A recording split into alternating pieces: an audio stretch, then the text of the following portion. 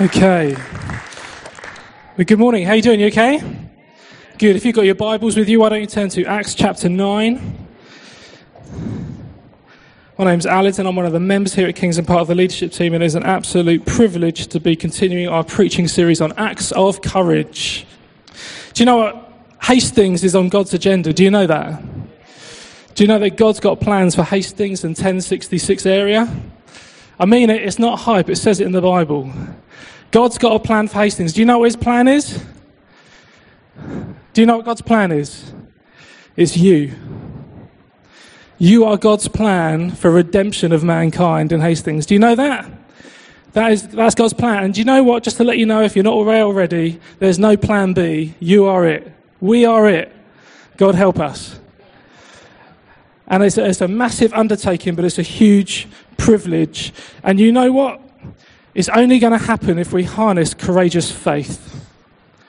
Courageous faith. And that's what we're going to talk about this morning. We're going to talk about having courageous faith. Courageous faith. In order to undertake this commission to go, we're going to need some real, firm, courageous faith. All right? Not wishy-washy stuff. We're going to need real faith. Martin Lloyd-Jones says this: I suppose that there is more said about faith in the Bible than anything else, because faith is that by which all the blessings of salvation ultimately come to us. We are saved by faith, we are sanctified by faith, we walk by faith. Do you know what? In the Bible there are 365 references to faith. One for every day of the year. This is an all year round thing. This is high on God's agenda. All right? And today we're going to look at a guy called Peter, who was one of Jesus' friends and followers, and we're going to look at two occasions where Peter demonstrates incredible, courageous faith. All right? So if you've got your Bibles, if you haven't, don't worry, the words will come up behind me, but we're going to be looking at Acts 9, verses 32 to 43. Okay, let's give it a go. Now, as Peter went here and there among them all, he came down also to the saints who lived at Lydda. There he found a man named Aeneas. We'll have to be careful how we pronounce that one. Bedridden for 8 years, who was paralyzed. And Peter said to Aeneas, Jesus Christ heals you. Rise and make your bed. And immediately he rose. And all the residents of Lydda and Sharon saw him, and they turned to the Lord. Wow. Verse 36. Now there was in Joppa a disciple named Tabitha, which translated means Dorcas. In other words, she had this Aramaic name and a Greek name. They both mean gazelle, I think. All right? It's irrelevant. All right? There's this woman, Tabitha, and she was full of good works and acts of charity. In those days she became ill and died. And when they had washed her, they laid her in an upper room. Now since Lydda, so this is where Peter was, so we've just heard about Peter getting this guy and saying, get up. Well, Peter's not that far away from this place, Joppa. So the disciples, hearing that Peter was there, sent 2 men to him, urging him, please come to us without delay. So Peter rose and went with them. And when he arrived, they took him to the upper room. All the widows stood beside him, weeping and showing tunics and other garments that Dorcas made while she was with them. But Peter put them all outside and knelt down and prayed. And then, so once he'd prayed, he turned to the body and he says 2 words. He says, Tabitha, arise. And she opened her eyes. Wow. And when she saw Peter, she sat up. And he gave her his hand and raised her up. Then calling the saints and widows, he presented her alive. And it became known throughout all Joppa, and many believed in the Lord. And he stayed in Joppa for many days with one Simon, a tanner. Not a bad day in the office, eh? Not a bad day in the office. 2 incredible stories which demonstrate both Peter's faith in God, but it also demonstrates God's ability to break in and change a situation, even death. And I don't know about you, but when you read stories like this, or maybe when you read the Acts of Courage boards, it stirs in you real faith. It raises my expectation in God, and it does something about my excitement. I don't know about you, but it does me. I read stories like this and I get excited. But you know what? Reading this passage these last couple of weeks, it's raised some problems for me as well. And it's raised some challenges for me. So I just want to be honest about a few of the challenges in the passage for me personally. Okay? The first thing I'm challenged by is the sheer level of Peter's faith. There just doesn't seem to be any doubt, does there? Just when you read it, it just seems he has such confidence. There's no hint of doubt, there's no hesitation, there's a degree of certainty in what he says. I find it interesting that before there's any evidence of a healing, Peter already knows that the guy's healed. He says, Jesus Christ has healed you, get up. Remember this guy, and we don't know why he's sick, we don't know what's happened to him to make him paralysed. We know he's a grown man, and we know that it's 8 years he's been paralysed. So for 8 years, he's been lying there, unable to get up. Peter stands and says, get up, Jesus Christ has healed you. Up to that point, there is no evidence that Jesus has done anything at all. But he stirs faith. The man gets up and he's healed. That is something of amazing, courageous faith. Now that challenges me. That really challenges me. This unquivocable, there is no doubt in my mind that if I speak the words of God, something is going to come about. And that is what I'm reading here in this story. So that's the first thing I'm challenged by, the sheer level of his faith. The second thing I'm challenged by is the connection between proclamation and demonstration of the gospel. Let me explain. For me, there are lots of opportunities for me to share with words the gospel story. If I'm honest, I'm not so good at demonstrating what Jesus has won for people. Whereas in both these stories, it's interesting the order. God breaks in and does a demonstration of his gospel, and then many people turn to Jesus. I just find that interesting, and that was a challenge to me. Actually, how much of my life is done on demonstrating what Jesus has won for people, expecting that to be an open door for people to say, man, Jesus is good. I want to taste and know more of him. And you know what? Both of these salvations come out of demonstrations. Here at King's, I don't think we have any intention at all of dumbing down what we're doing in the Spirit.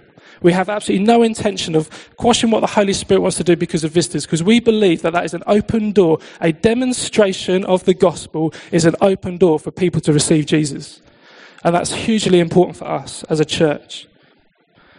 And the third thing that I'm challenged by, and this is what we're going to focus more on today, the third thing I'm challenged by is Peter's willingness to take responsibility and authority. His willingness to take responsibility and authority. Something I noticed. Neither of these healings took place directly as a result of prayer. All right, just bear with me. Let me explain. So Peter does pray. Prayer is hugely important. It's the bedrock of what we do in relationship with Jesus. But I was looking in the Greek with Andrew. In fact, I don't read Greek. Andrew was looking in the Greek for me. And there is a time where he kneels down and he prays, but then it's almost like, right, he prays, and then he turns to Tabitha, and what does he say? He just says 2 words. He says, Tabitha, arise. He doesn't even say in Jesus' name. Well, that's not in the textbook, is it? Is it? And it challenged me. I just thought, man, there is something where he's willing to take responsibility and take the authority that Jesus has given him to intercede in Jesus' name. I just thought that was really challenging. And you know what? These last couple of weeks, I've gone through, and if you can find one, please come and tell me, because I can't find an example in all of the Gospels, in all of Acts, where someone has been healed or raised as a direct result of prayer. It's always people saying, with my commission and with Jesus' power, I'm raising you from the dead. So there's a commandment of God's blessing. That's how it happens over and over and over again.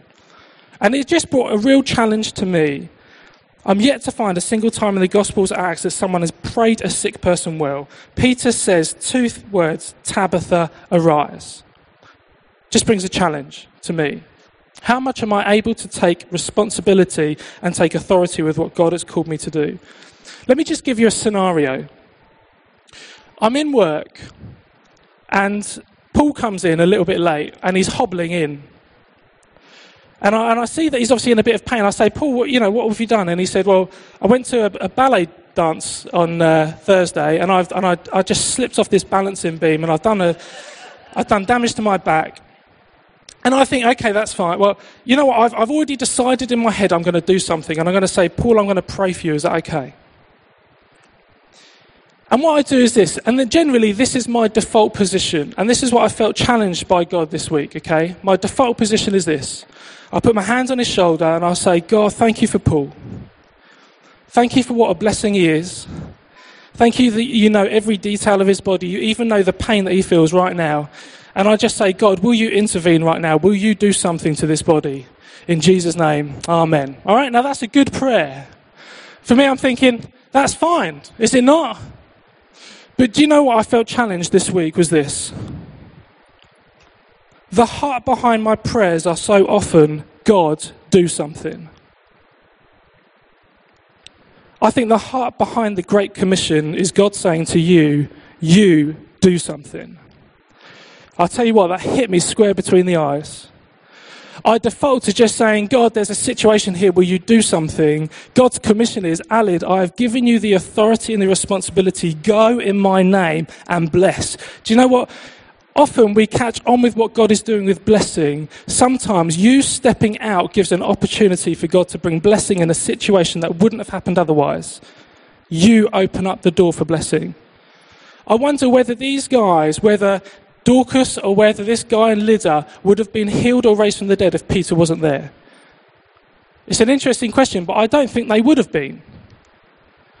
Because I think it's a result of Peter standing up and saying, I'm going to take responsibility and use the authority of Jesus' name to do the works of God. So those were 3 challenges. Now listen I'm not saying, don't hear what I'm not saying. I am not saying that prayer is not important. It is hugely, hugely important.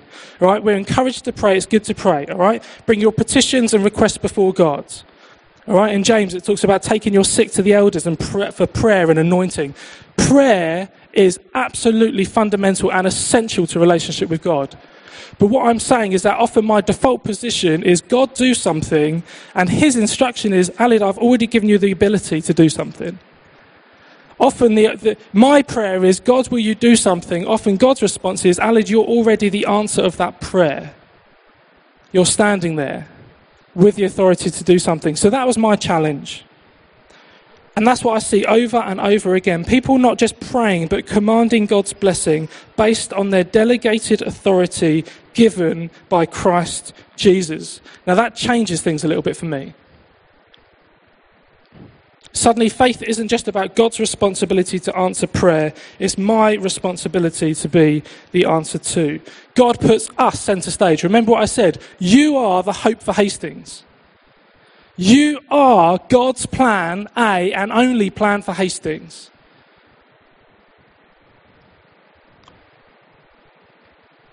It's all about God, but it's a lot about Peter as well. That's what I'm challenged with. It's all about God, it's all about Jesus. But actually, in these 2 stories, and I think scattered across the whole Gospels, I say, actually, it's a lot about the people themselves that say, I'm going to win a victory for Jesus here. So those are my 2 points this morning. And this is where we're going to go. It's all about Jesus and a lot about you. It's all about Jesus and a lot about you. And we're just going to unpick those 2 things this morning. Okay? You with me? Jolly good. Right, I'm going to make you happy now because I'm going to give you a whole load of truth about Jesus. All right? We're going to get happy in God. In some ways, we've done most of it during the worship time. All the songs and all the things, all the contributions, I was like, they're basically doing my preach for me. This is wonderful. All right? So I'm just going to get on the back of what's been going on already, okay? So, it's all about Jesus. Do you know that Satan's number 1 tactic will be to try and convince you that faith is based on you and not on Jesus? All right? Because if the devil can do that, you know what? If faith is based on me, I'm a lost cause because I am up and down like a yo-yo. Honestly, Don't have faith in me and my abilities. You know what? If you have faith in Jesus, it says in the word that he is constant, he does not change, he doesn't fail, he's a firm foundation. That's who our faith is based on. It's on the faithfulness of Jesus, the one who never changes. So good. Faith goes hand in hand with the faithfulness of God. All right? Too often, my attempts in the past have been on trying to stir up some level of faith. I do believe. I will believe. I could try so hard I can give myself a hernia. Do you know what? In order to have faith, do you know what the best thing for me to do is position my thoughts on what God says about his faithfulness. That's the best way of me raising my faith. Faith stems from God's faithfulness. Or put it this way, it's only because God is faithful that we can exercise courageous faith. It's only because Jesus was faithful that Peter in this situation can say, I can have faith, because I know that there's one that will never let me down. Genuine faith comes when we start with the truth and revealed character of God. John Stott says this, right? He's talking about Hudson Taylor. Hudson Taylor liked to render Jesus' command, have faith in God, with the words, reckon on the faithfulness of God. This paraphrase, although not exegetically exact, is theologically correct. Human faith and divine faithfulness are the obverse and reverse of the same coin. It is precisely because God is faithful that faith becomes reasonable. For there is no more trustworthy, no one trustworthy person than God. So to trust the trustworthiness is hardly daring or adventurous. It's just plain, sober common sense. I love that. Put faith in me? Stupid. Put faith in Jesus? Well, that's just common sense. Because he's faithful. All right? And that's what he says. If you struggle with your levels of faith, let's root ourselves in the Bible and see what Jesus says about himself and what the Bible says about Jesus. So what's the truth? What is the truth? What does the Bible say about Jesus? Okay, are you ready? This is going to be like getting charged up. All right, we're going to plug ourselves in the dock and we're going to get some battery charging now, okay? This is what it says about Jesus. What was it that gave Peter so much confidence to speak with real authority and faith? Well, Jesus said to Peter, one of the last things Jesus said to Peter and Peter's friends was this, and you can find it in Matthew 28:18. He says, all authority in heaven and on earth has been given to me. All authority. All authority. No one is exempt from Jesus' rule. Do you know what? There is not an atom in the universe that doesn't abide by God's command. Do you know that? Not a human who has or will ever live who will not one day bow the knee to Jesus and confess that he was God all along. This is Jesus who is all authority. There is no demon who is higher, no power is weightier, no force is stronger. Jesus is above it all. He's above it all. Jesus has been given all authority. Ephesians 1:20 says this. He says, he raised him, so we're talking about God, raising Jesus from the dead and seated him at the right hand in heavenly places, far above all rule and authority and power and dominion and above every name that is named. Every name. Not only in this age, but also in the one to come. And he put all things under his feet and gave him as head over all things to the church, which is his body, the fullness of him who fills all in all. Let me tell you, if you're not aware, this is not an equally matched fight that we're in. I want you to understand that. It's not as though there's Jesus and Satan and there's somehow tug of warring here. That's not what's going on. Jesus already is King above all kings, Lord above all lords, holder of all authority. All right? It's not Jesus will be, it is Jesus has been given all authority. Everything will submit to him in his name. You will get happier. I want you to realize that all of the spiritual realm is under no illusion who's going to win this fight at the end. I want you to know that. I want you to know that the devil knows what the final chapter is. He does. He knows that Jesus has done it all. Jesus is, not will be, Christus Victor. He is already the victor. And it's in that confidence, it's in that faith that Peter can say, get up from the dead. It's because Jesus has already done it. He's already won it all. It's absolutely wonderful. Okay, 4 quick things to get us happy, okay? 4 things about Jesus very quickly. And this is for anyone who has committed to put their life in Jesus' name. And if this isn't you, you can do this today. And these are things that you will be able to receive in God's blessing. It's amazing. First thing is this. Jesus has defeated sin and death. Let's try that again. Jesus has defeated sin and death. Isn't that good? It's good news. God raised Jesus and broke the power of death. The power of death is broken for all who is in Christ Jesus. Death, it says, is swallowed up in victory. I think it's 1 Corinthians. Death is swallowed up in victory. We've been raised up spiritually, it talks about in Ephesians 2, and it gives us a hope beyond the grave.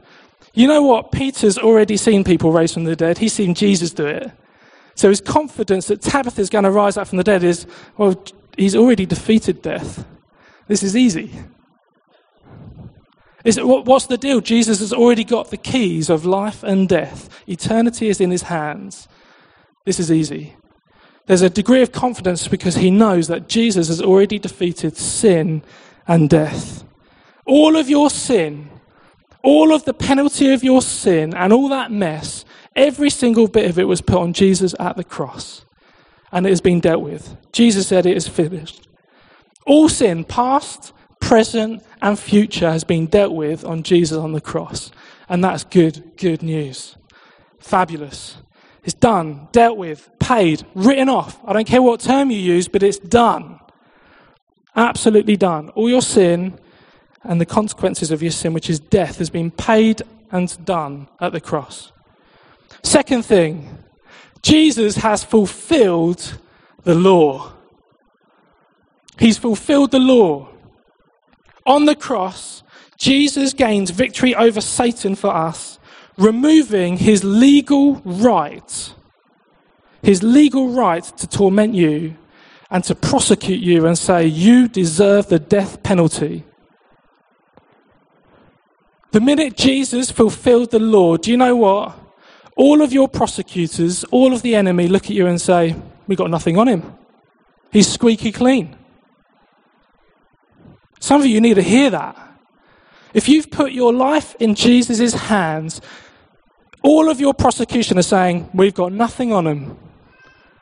We've got nothing on him. He is squeaky clean. Everything has been paid for. There is no legal prosecution trying to push for the death penalty. They have nothing on you. Colossians 2 says this, and you who were dead in your sins and in the uncircumcision of your flesh. So you went your own way, you were just doing your own thing in your flesh.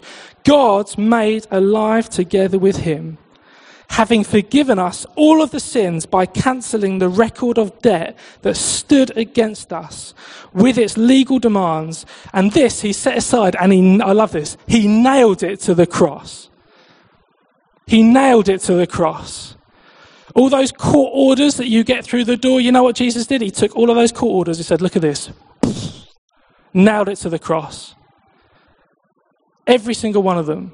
There is now no longer a court order in your name where you've got to go and make amends or do something or have a consequence because it's been paid for, because Jesus has taken the law, he's fulfilled the law, and now as far as you're concerned, you have fulfilled the law in him. It's so, so good. And I can just see that you're bubbling up inside in real excitement. The third thing, Jesus has purchased freedom, liberty, and full access. Hallelujah! Freedom, liberty, and full access is now yours. You know what? We enter into the baptism pool with a cross, and we come out with a crown. Oh, we come out with a crown.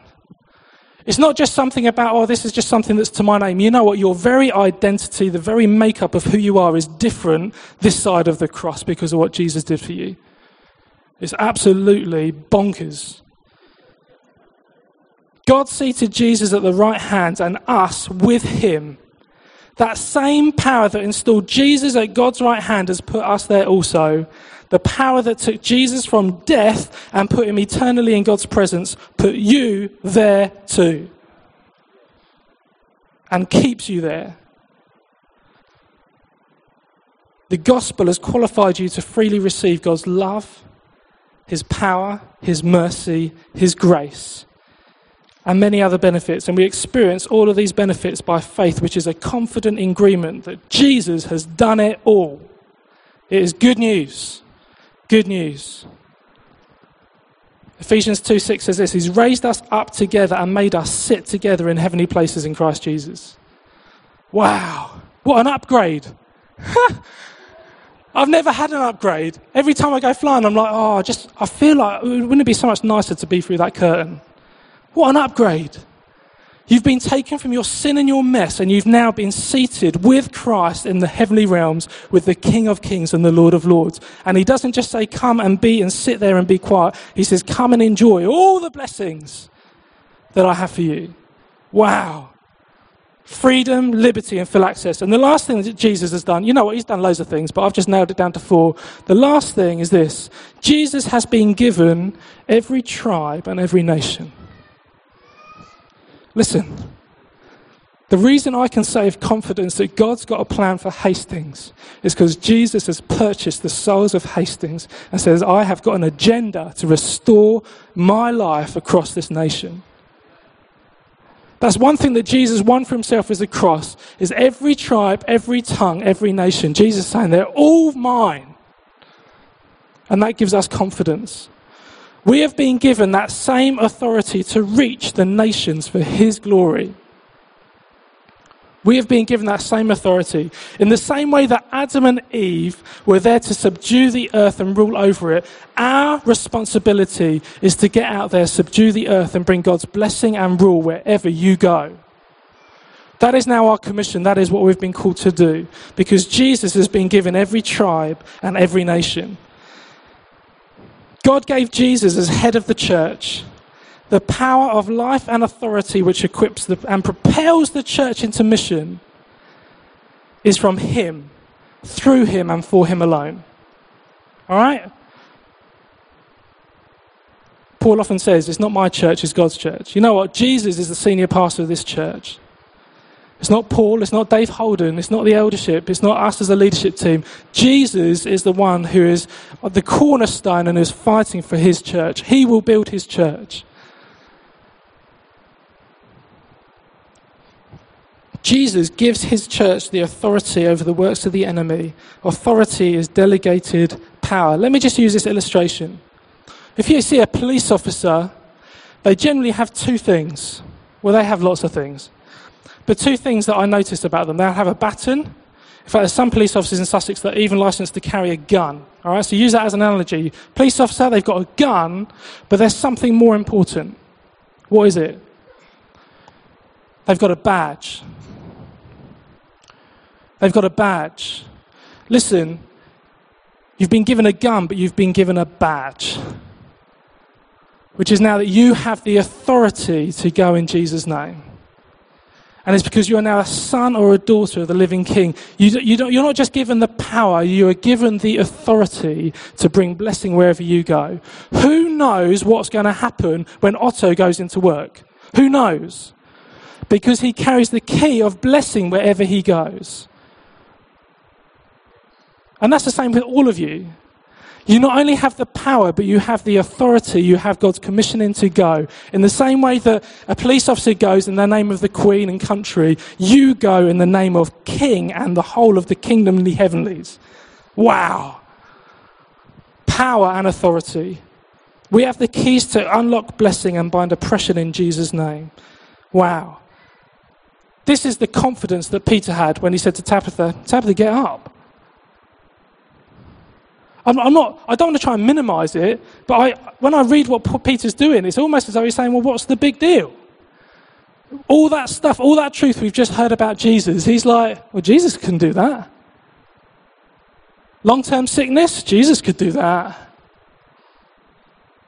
Solve long-term poverty, destitute spirit, fatherless spirits, Jesus can do that. Because he's got the keys for all of it. He's already done it. The debt's already been paid. Feel in bondage, got chains, that's all right. Not a problem for Jesus, because he says his captives are now free. This is the hope that we live to, and this is what Peter was doing. So Peter knows all of these things. His confidence is based not on the formulas he learnt with Jesus, but it was the fact he spent so much time with the God-man, he knew that his faith was put in the faithfulness of Jesus and what he could do. It's all about Jesus, but it's about Peter as well. Okay, so second point. So it's all about Jesus. I hope you're feeling happy, because if that doesn't cheer you up, I don't know what will. Picnic won't. Not like that anyway.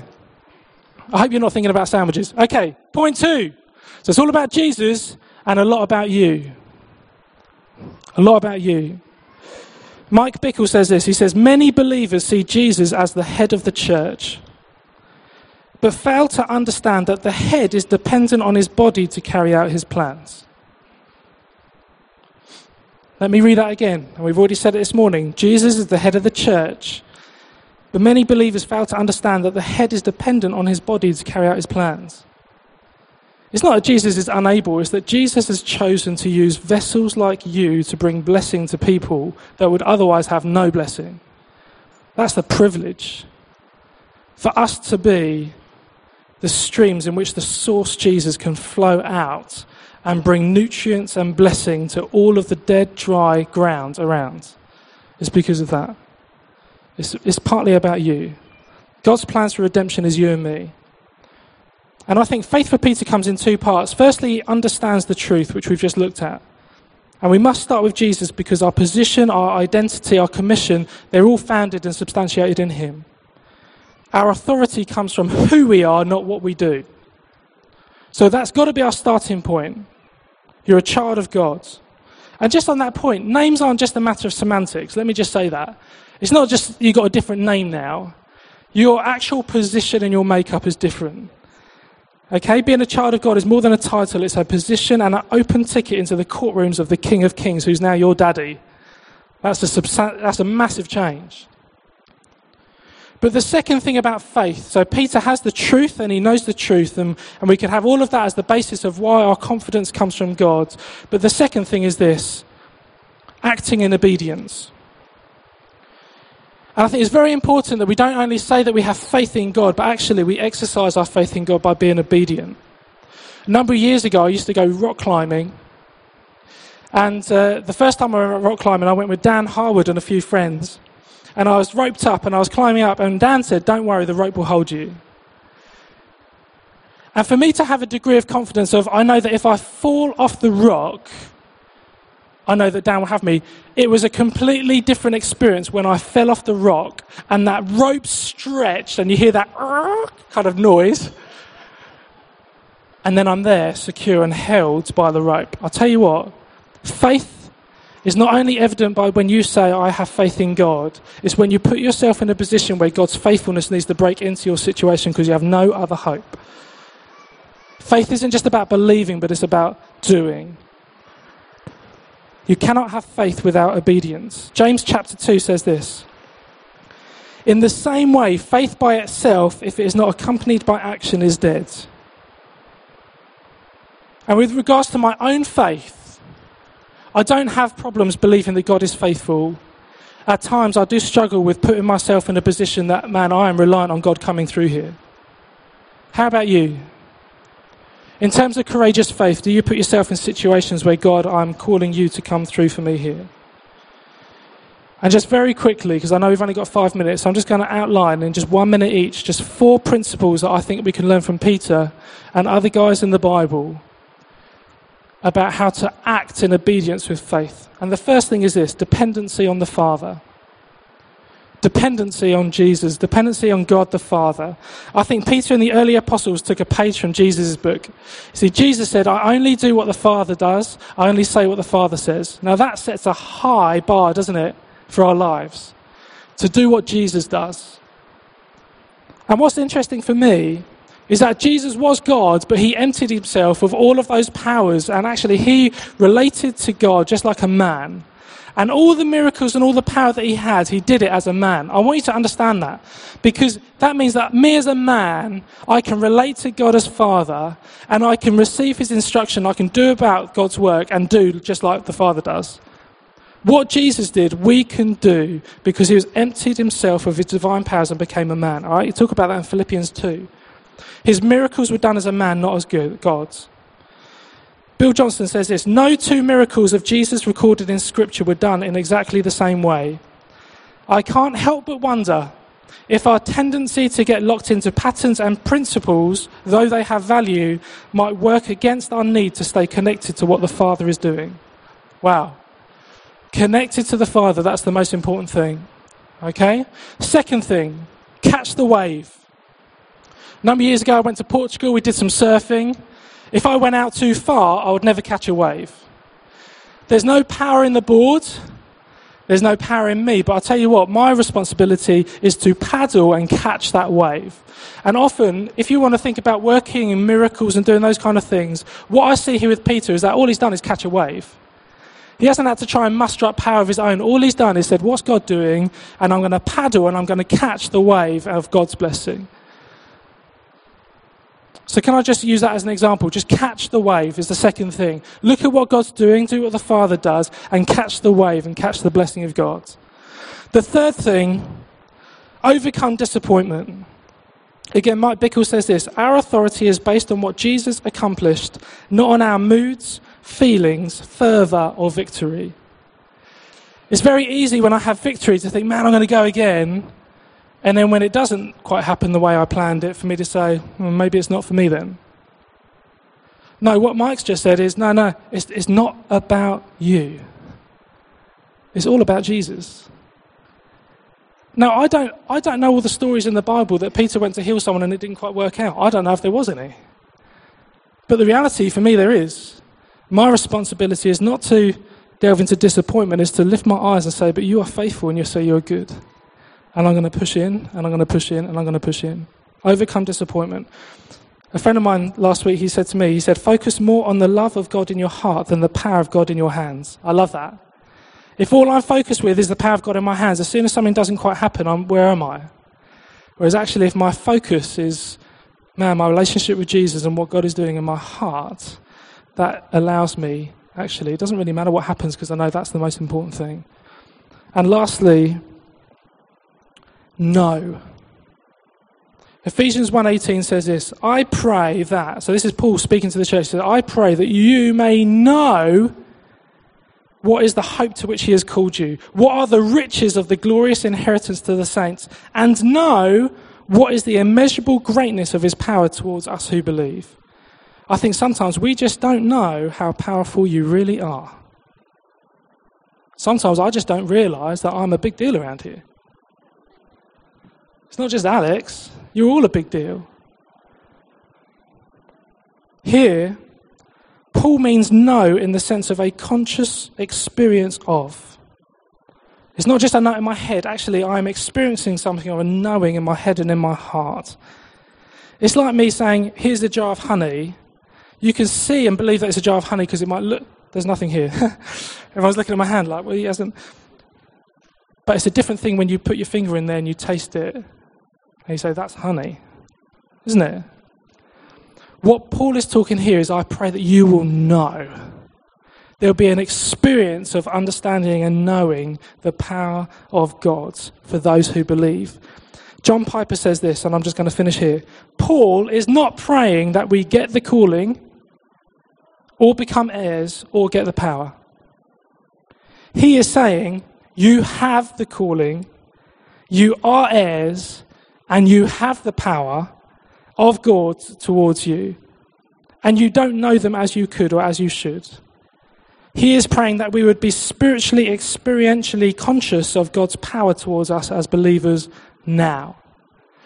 It's not that we're trying to get heirs, become heirs. It's not that we're trying to receive power.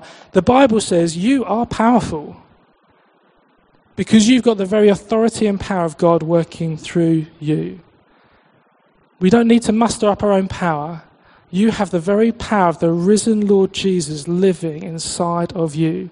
Courageous faith? It's easy. Jesus has already done it. Pray for someone with a bad leg, fell off a balancing beam. That's all right. God's already paid for it all. He's already done it. Will there be disappointments? I'm sure there will be. Will there be pushes for me to go through and push into the things of God? Absolutely. But God is faithful, and he will never sway from the left or the right from his faithfulness. He is steady and he is true. Is that good? Amen. Why don't you stand with me? We're going to quickly pray.